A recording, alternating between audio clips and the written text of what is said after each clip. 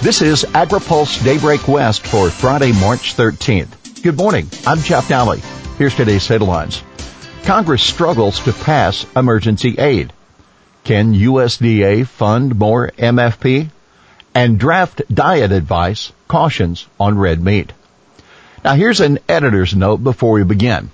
The AgriPulse Ag and Food Policy Summit, originally scheduled for March 23rd at the National Press Club in Washington, is being postponed until June 22nd at the same location.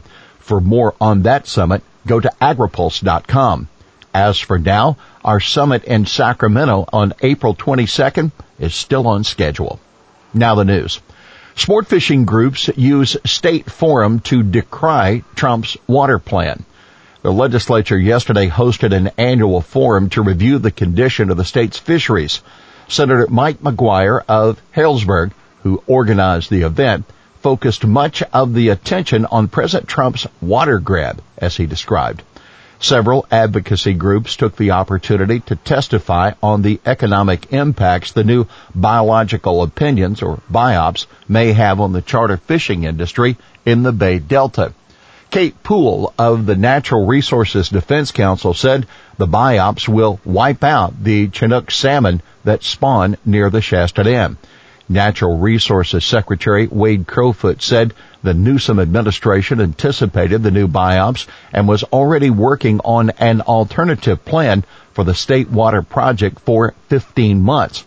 When asked about voluntary agreements for Delta flows, Crowfoot said he hopes to have those signed within the next 4 to 6 months. McGuire's response was, quote, "This completely screws up anything that you all are working on."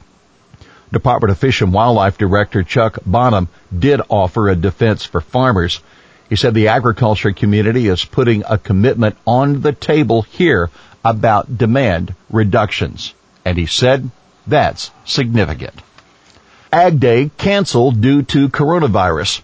Following on the heels of Governor Newsom's recommendation to cancel large gatherings of 250 or more people, CDFA has canceled Ag Day, which was scheduled for next week.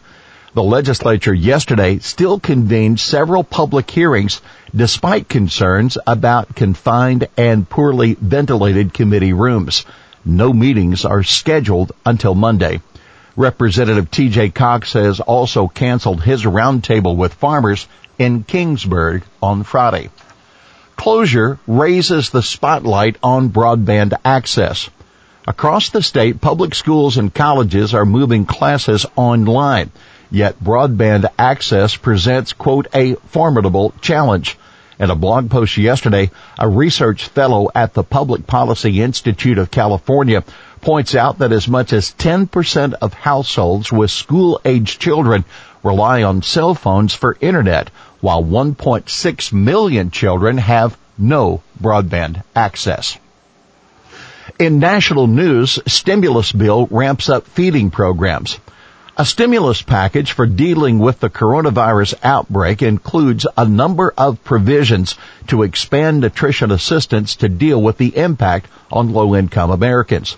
The bill, developed by House leaders, includes an emergency increase in SNAP benefits as well as $400 million in new aid to food banks and a nationwide waiver of SNAP work requirements. The Senate has canceled the recess planned for next week in order to finish work on the package. Purdue cancels EU trip amid outbreak. Because of the outbreak, Agriculture Secretary Sonny Perdue has canceled a planned trip to London next week where he was going to make a case for lifting trade barriers on U.S. farm commodities. Perdue had been planning on stopping in London on his way to a meeting of the G20 ag ministers in Saudi Arabia, but that event has been postponed according to a USDA spokesperson. In the meantime, EU Trade Commissioner Phil Hogan has canceled plans to visit the U.S. next week. Purdue not sure on MFP funding. The chairman of the Senate subcommittee that writes the USDA's budget says he thinks the Trump administration may need to authorize a third year of the market facilitation program. But it's not clear that USDA has sufficient spending authority to make more MFP payments. Mexico's glyphosate rejection spurs USMCA concern.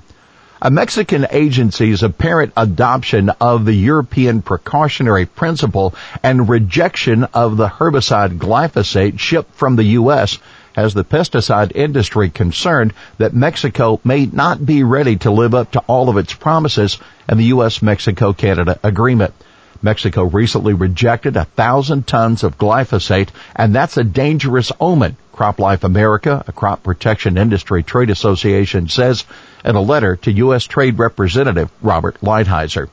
If Mexico extends the precautionary principle to the establishment of pesticide maximum residue levels, $20 billion in U.S. annual agricultural exports to Mexico will be jeopardized, according to the letter. Mexico does not have its own MRLs, but rather relies on those of exporters like the U.S. Here's today's She Tweeted It. I worry that if the threat of coronavirus spread is not taken seriously by agriculture, an essential industry with only 1.3% workforce and an older demographic, a third of 3.4 million U.S. farmers are less than 65 years old, and limited rural healthcare facilities, we may be in for big trouble. That Allison Van Eenennaam, a UC Davis professor in animal genomics and biotechnology.